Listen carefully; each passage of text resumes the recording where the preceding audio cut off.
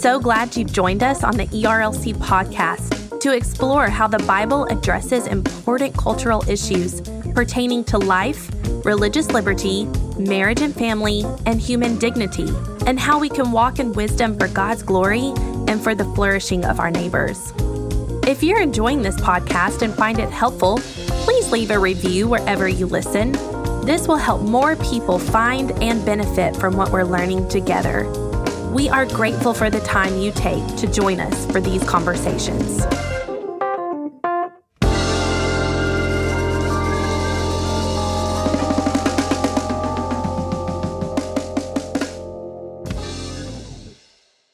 You're listening to the ERLC podcast. It's always out of context. Yes, we are. You don't get to say, Mark is the audio engineer. No, I think the better thing is is try not to give him 80 minutes of poo. Well, then use that.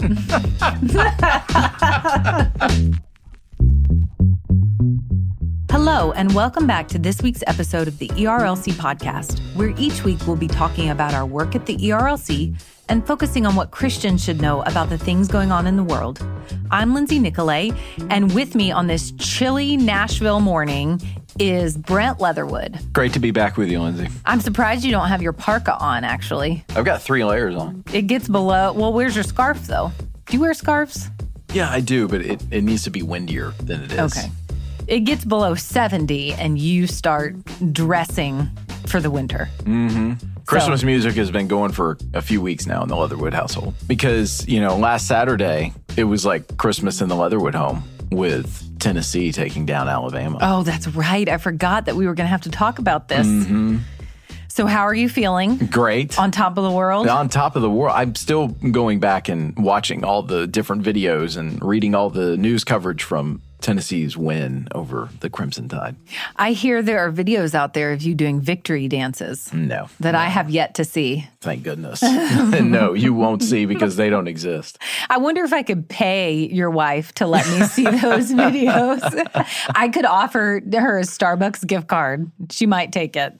Well, no, but Tennessee's victory over Alabama came at a great time because just before the game kind of came to a conclusion in Knoxville, the Atlanta Braves, my dearly beloved Atlanta Braves, and Mark, our audio producer's Atlanta Braves, they lost.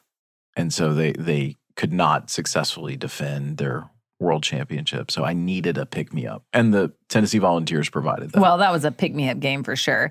We can't have all of your teams winning because then you would probably have a coronary or something like that, or you would be insufferable.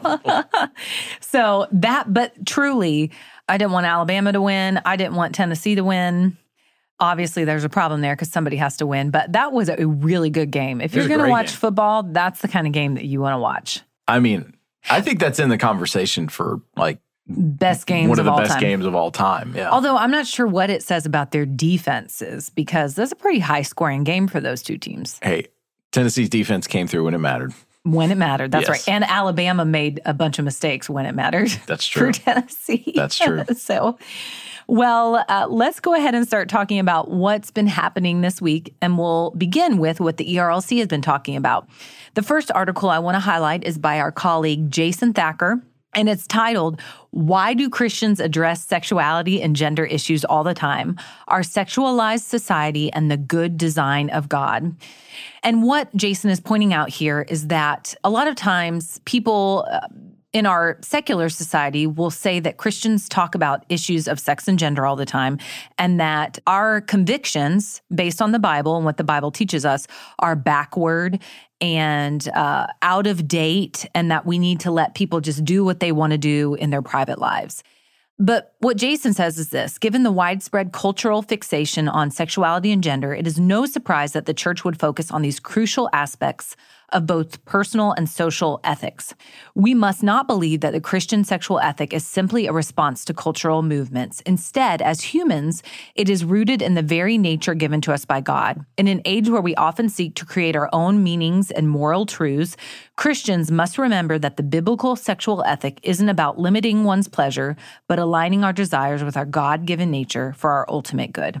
And that's truly what this article is about. In the midst of a society that wants to have full control over their own lives, and they can determine what their gender is, what their biological sex means. It can change from here to there. They can try to redefine what marriage is. We will continue talking about these issues because, as Jason said, they are rooted in creation. God has given us a design, and that design is for our good and for the flourishing of our society. And we want to see our neighbors flourish. We don't want to see them rebel against God's good design. And so be in sin against him, and then also bring all manner of destruction and harm into their own lives. And Jason reminds us of the heart of the matter at the very end of his article. He says, as we proclaim and live out the Christian sexual ethic to which creation itself testifies, a broken society will witness how our God enables us to live in joy and true freedom as we point to the gospel of reconciliation and redemption. And that's truly what all these conversations are about.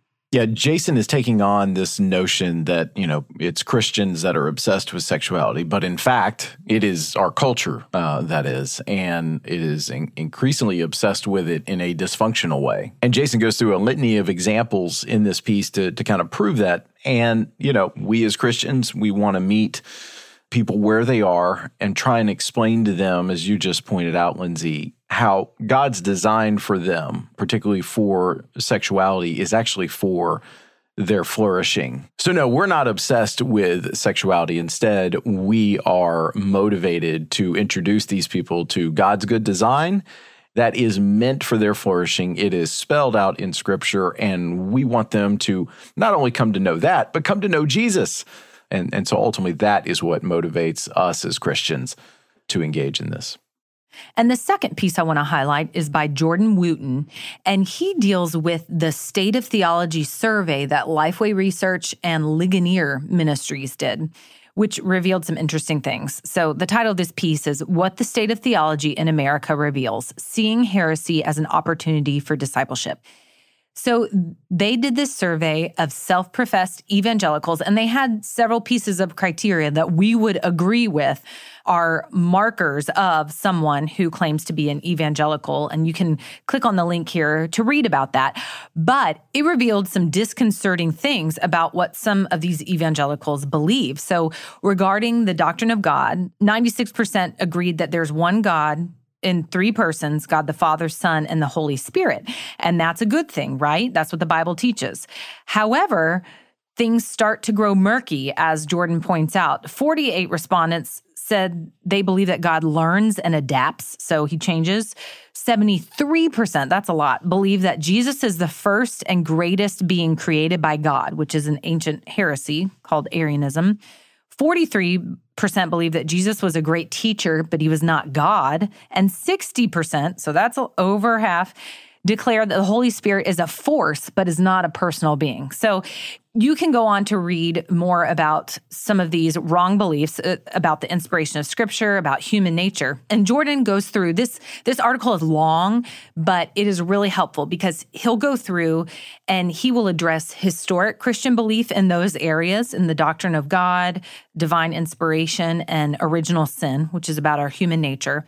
And then he calls us to see this not as an opportunity for hand-wringing and denouncing the evangelical church in America, but instead to see it as a chance to begin to deeply disciple our people, to make sure that pastors and ministry leaders, that churches are seeking to teach theology to its members and to make sure that we are equipped to know what God's word teaches about these things, to give an answer for the reason, for the hope that we have to the culture around us, and to be able to proclaim and live out a true picture of who our God is based on what his word teaches us. Well, it's an opportunity for edification for fellow believers. And, it takes us out of the category of just thinking that, belief is just this kind of ephemeral feeling that we have, this kind of moral therapeutic deism, right? Into true belief and true Christianity, where I think it's important. People need to know that there are these deeply held convictions that are markers of our belief. And he on this section 3 that he's got here in one of these, he talks about Pelagianism and people having a hard time understanding the fact that you are actually born a sinful being. And the reason that I point that out, because the reason people need to understand that is because it is responsive to something that culture right now doesn't want to admit. We all want to believe like, people are born naturally good, and that just feeds into this like individualistic fervor that is in our culture right now. And Christians need to be the ones who are helping everyone else around us understand, no, you're actually born sinful. You are actually born evil. You're actually born in opposition to God. And there needs to be a response from that. And the response is personal faith in Jesus Christ and a relationship with him. And so if we're not able to get some of these finer points right, we actually are not offering the world what it in fact needs right now. Well, and we're not offering them a theology that they can stand on. We're offering them a theology that will ultimately disappoint because it cannot, it's not true. So it will not hold up. And you mentioned many people in the church imbibing things of the culture into their belief system. And we've been doing a series on our site on Fridays about worldviews and the role of worldview in our lives. And it's really going to focus on here coming up in the next few weeks, syncretism, because that, as this survey reveals, is a challenge within the church and a challenge for Christians. We may believe that Jesus is our Savior and that he's the only way for us to be forgiven of our sins and to be reconciled to God the Father. But we've adopted these other beliefs from our culture into our lives, and we've just made a mishmash of things. And ultimately, that's going to disappoint, and that's going to let us down, and that is going to ruin our witness to the world because it's not a true picture of who God is. Right. I mean, you look at these various things that Jordan is pointing out in this piece, and a lot of them sound like things that we want to tell ourselves so that our consciences can be assuaged. I mean, that's honestly what it feels like. So whether it is something like, oh, no, people are naturally born good, or some of the other ones that you mentioned, like the one that you said, God still learns and he adapts. Like that just on its face should, I would hope, to your average Christian, that should sound laughable. But as he points out, there's a lot of people who believe this that call themselves Christians. And like that would just undermine the whole point of an omnipotent God. So yeah, I mean, again, it's important that we understand these finer points to offer a true word of hope and redemption to a world that is in desperate need of that. Well, and, it's important to note that there are passages of Scripture that are very confusing and that may seem like teaching something about God, like that God changes. But I'm thinking in the Old Testament. And that's the importance of church and of studying the Bible in community so that we can rightly correct one another when we're getting it wrong, and that we can have faithful teachers who help us to understand the Word. And so that, like Timothy talks about, people who want their ears tickled.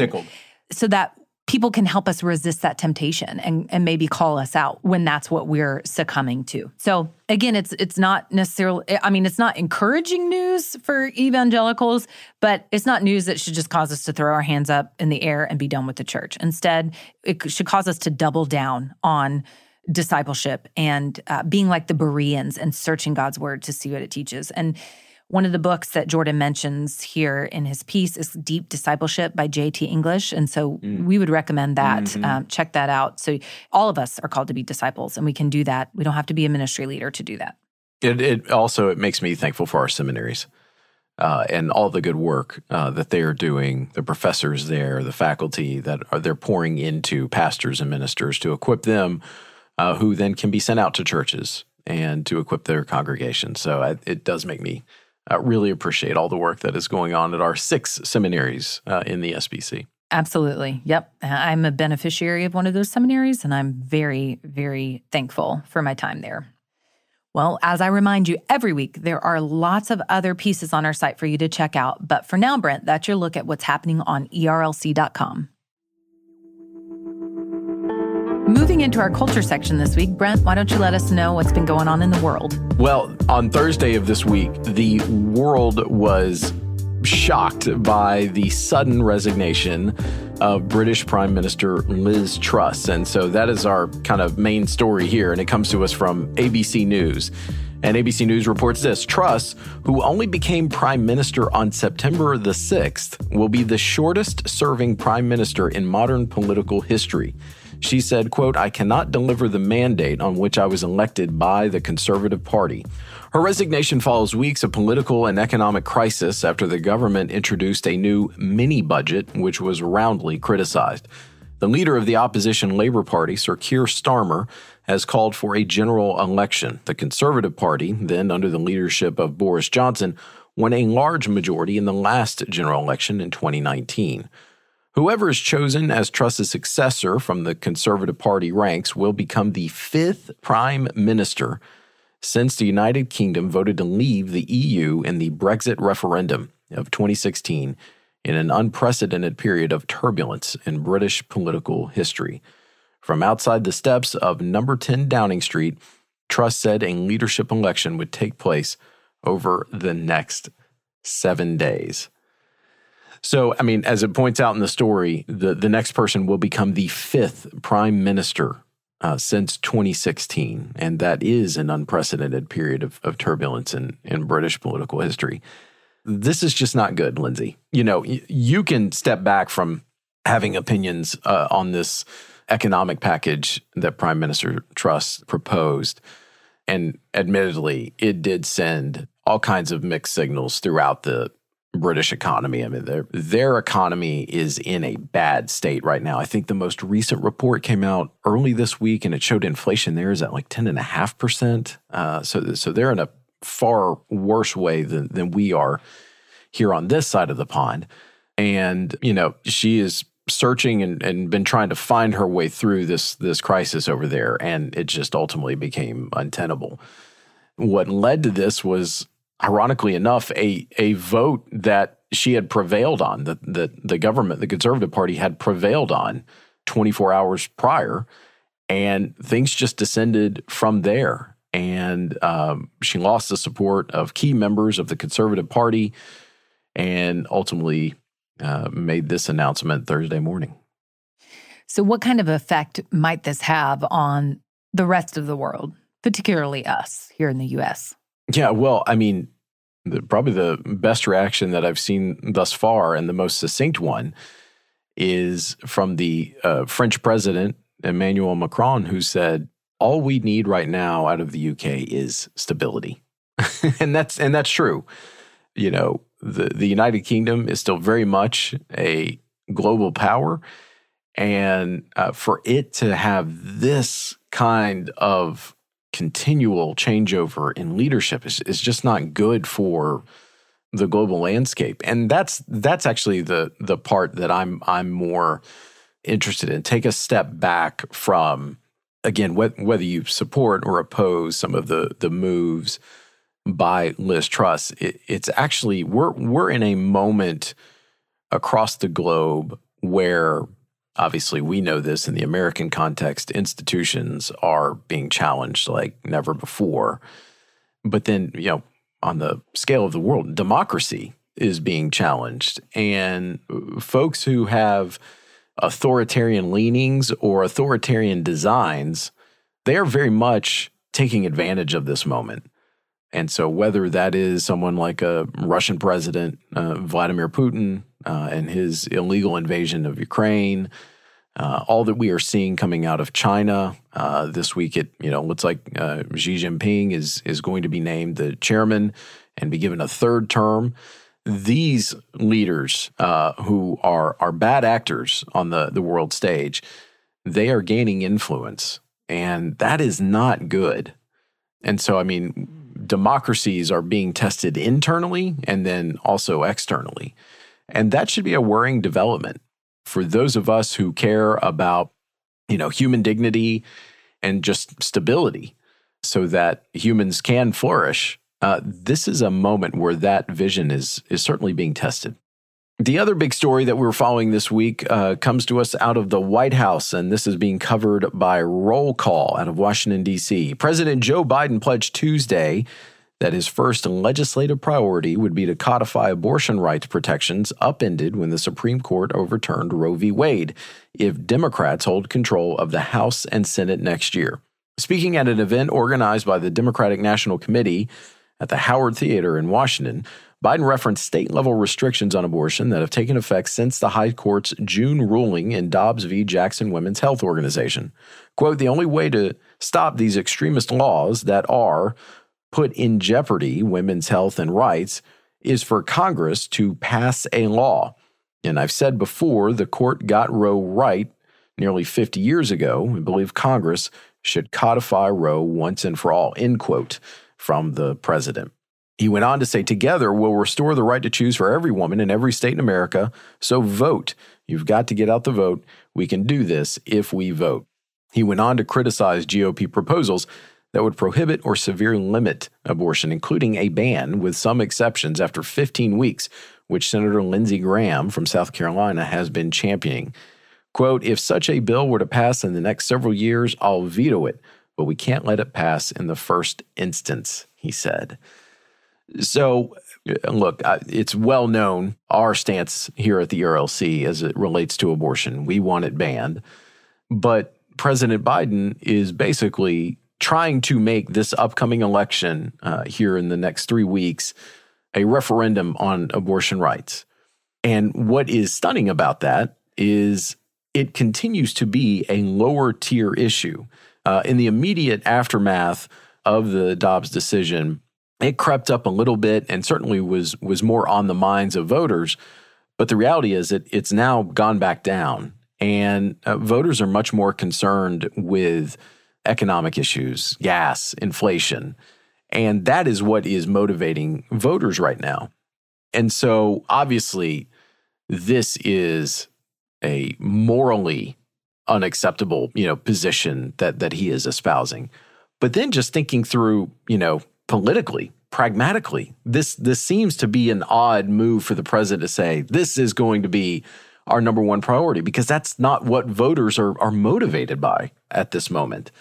And so I'm having a hard time understanding why he would say this is going to be the number one item on the agenda should Democrats retain the House and bolster their majorities in the Senate, because that's just not what voters are asking questions about right now. It seems to be an answer in search of a question. And the reality is, when voters, well, actually just Americans in general, are asked about the positions, the relative positions of the Democrats versus the Republicans, by pretty significant majorities, the Democrat position of basically unlimited abortion is seen as the more extreme view. And so, again, this seems like backwards thinking coming out of the White House on this issue. And obviously, we are adamantly opposed to this. We've got an article in Baptist Press with comments from me expressing our opposition to this move by the president. Because of this backward thinking that you mentioned, do you think it makes it less likely that the Democrats retain control of the House? Yeah, no, I think this is actually going to backfire politically. I think because he is stating this is going to be his first priority, I think voters are going to say, well, if this is what you're going to make the first priority, I'm definitely not voting for your party. So, yeah, to me, this is, again, a politically hazardous proposition that the president seems to be trying to make with voters. I just don't think they're going to take him up on it. By and large, more and more polls are showing that voters are moving back towards Republicans. So late spring, it did seem like Republicans are in really good shape to retake both houses of Congress. Then after the Dobbs decision, just because of the kind of the fallout of that, and I think everyone was asking questions about it, that momentum was slowed, so much so that it looked like, okay, Democrats actually might be on the upswing. Now it's coming back to more historical trends, which is the president in his first midterm election tends to lose seats in Congress. That's just the historical norm. And so that's kind of what seems to be reverting back to. So obviously there's probably going to be a lot more on this over the coming weeks as Americans go to the polls. We'll continue to cover these things and provide some commentary where it's appropriate. And so, Lindsay, that's your look at This Week in Culture.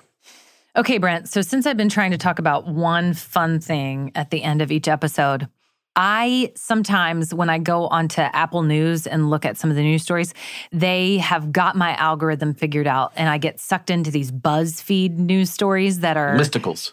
Like, they're listicles about just random things. And so the other day, I got sucked into this one that's like, it says, I hate to break it to you, but if you recognize any of these 32 pictures, you are officially old. And I won't go through all 32 of them, but I will tell you I am officially old, and so are you. So one of them is if you've watched TV on a big hulking piece of wood. So like these giant TVs that you can barely move with this tiny screen, have wood paneled walls is another one.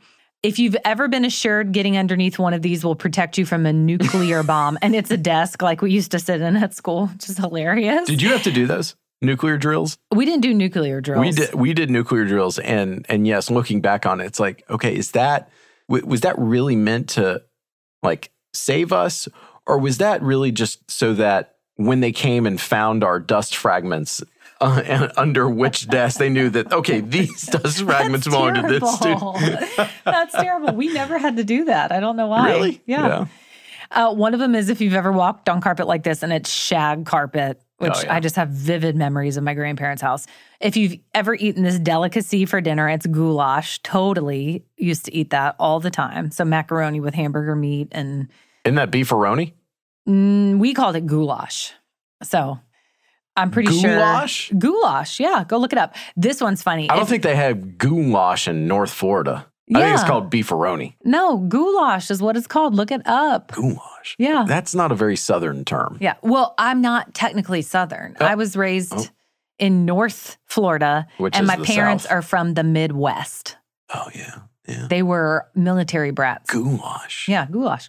Okay. If you've ever been flung off of one of these at 100 miles per hour, and it's one of those wheels at the park where you hang on and you spin it, and so that is hilarious.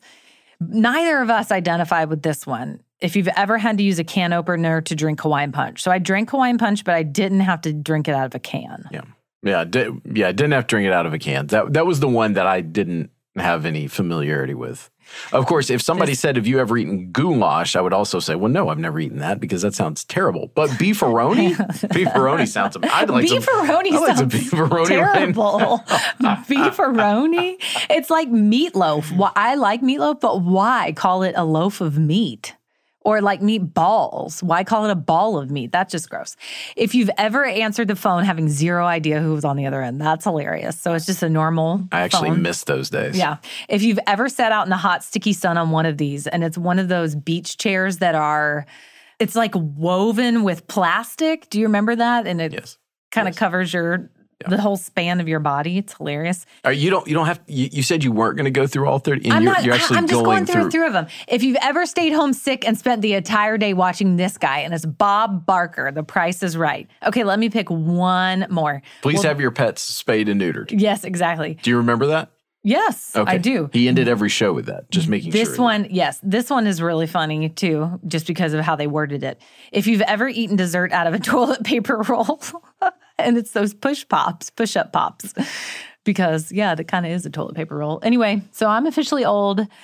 If you click on this link, you'll probably get sucked into other ones because there was another one similar to it. But so Brent, welcome to the old club, although I'm not as old as you, but we are officially older millennials. Are you? No, you're not a millennial. Yeah, I am. You are? Yeah. Okay. Well, we're officially older millennials. Exactly. Take some of your Tylenol to help with your arthritis, knee pain, and get on with your day. Just a reminder, you can find links to all the things we talked about today in the show notes. And if you like the podcast, please consider helping us spread the word by sharing the episode on social media or going into your favorite podcast app and leaving us a rating and review. The ERLC podcast is a production of the Ethics and Religious Liberty Commission and is hosted by Lindsay Nicolay and Brent Leatherwood. Technical production provided by Owens Productions. It's edited and mixed by Mark Owens. Thanks again for listening, and we'll be back next week with more content.